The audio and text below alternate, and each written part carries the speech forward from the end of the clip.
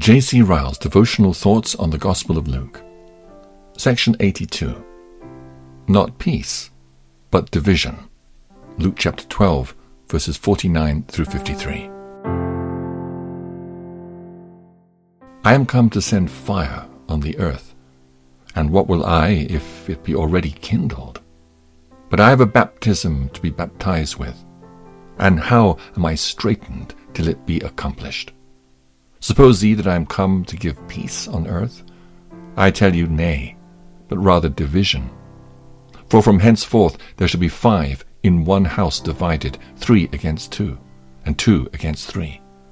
The father shall be divided against the son, and the son against the father, and the mother against the daughter, and the daughter against the mother-in-law against her daughter-in-law, and the daughter-in-law against her mother-in-law.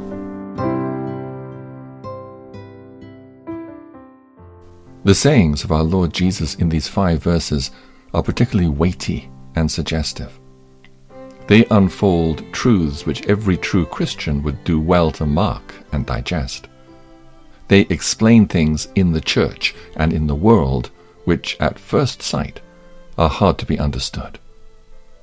We learn, for one thing, from these verses how thoroughly the heart of Christ was set on finishing the work which he came into the world to do. He says, I have a baptism to undergo, a baptism of suffering, of wounds, of agony, of blood, and of death. Yet none of these things moved him.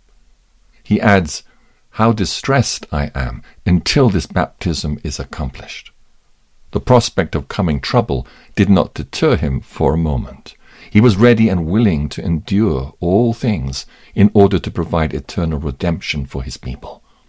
Zeal for the cause he had taken in hand was like a flaming fire within him. To advance his Father's glory, to open the door of life to a lost world, to provide a fountain for all sin and impurity by the sacrifice of himself, were continually the uppermost thoughts of his mind. He was distressed in spirit until this mighty work was finished. Forever let us bear in mind that all Christ's sufferings on our behalf were endured willingly, voluntarily, and of his own free choice. They were not submitted to patiently merely because he could not avoid them. They were not borne without a murmur merely because he could not escape them.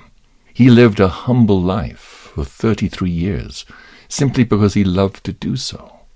He died an agonizing death with a willing and a ready mind. Both in life and death, he was carrying out the eternal counsel whereby God was to be glorified and sinners were to be saved. He carried it out with all his heart, as mighty as the struggle was which it entailed upon his flesh and blood. He delighted to do God's will. He was distressed until it was accomplished. Let us not doubt that the heart of Christ in heaven is the same that it was when he was upon earth. He feels as deep an interest now about the salvation of sinners as he did formerly about dying in their stead. Jesus never changes. He's the same yesterday and today and forever. There is in him an infinite willingness to receive, pardon, justify, and deliver the souls of men from hell. Let us strive to realize that willingness and learn to believe it without doubting, and to repose upon it without fear. It is a certain fact, if men would only believe it, that Christ is far more willing to save us than we are to be saved. Let the zeal of our Lord and Master be an example to all his people. Let the recollection of his burning readiness to die for us be like a glowing coal in our memories, and to constrain us to live to him and not to ourselves.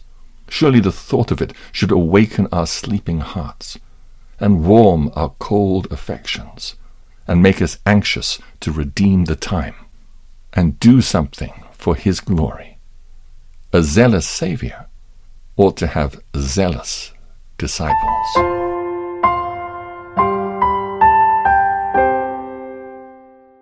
We learn for another thing from these verses how useless it is to expect universal peace and harmony from the preaching of the gospel. The disciples, like most Jews of their day, were probably expecting the Messiah's kingdom immediately to appear.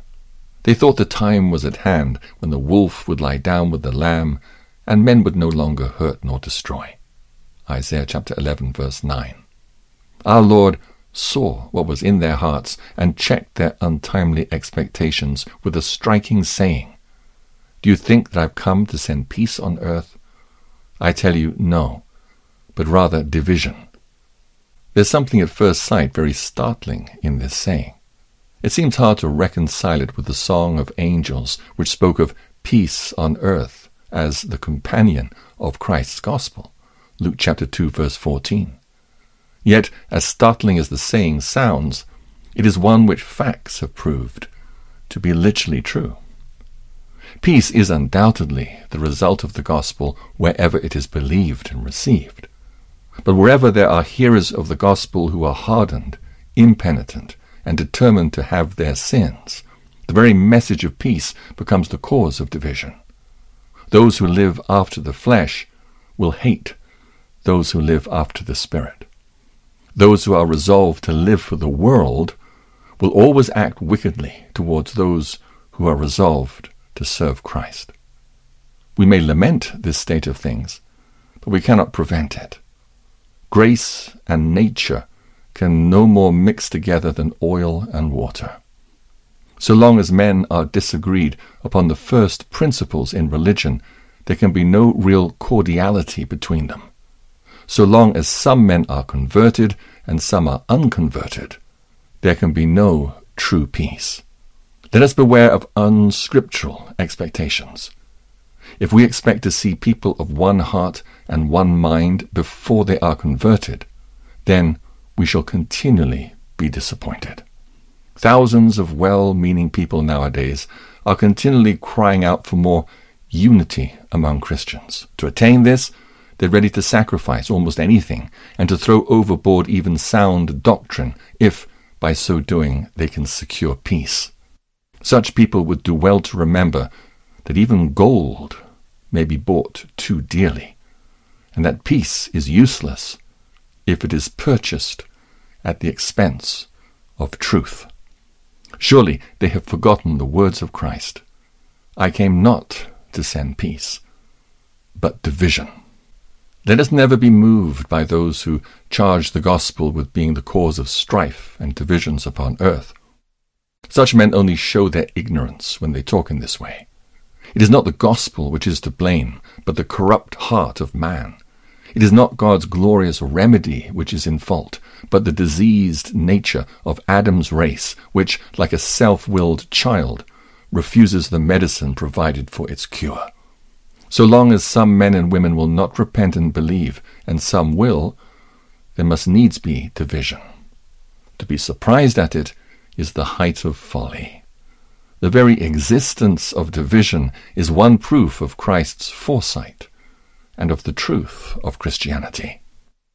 Let us thank God that a time is coming when there shall be no more divisions on earth, but all shall be of one mind. That time shall be when Jesus, the Prince of Peace, comes again in person and puts down every enemy under his feet. When Satan is bound, when the wicked are separated from the righteous and cast down to their own place, then, and not until then, will there be perfect peace. For that blessed time, let us wait and watch and pray. The night is far spent. The day is at hand. Our divisions are only for a little season, but our peace shall endure to eternity.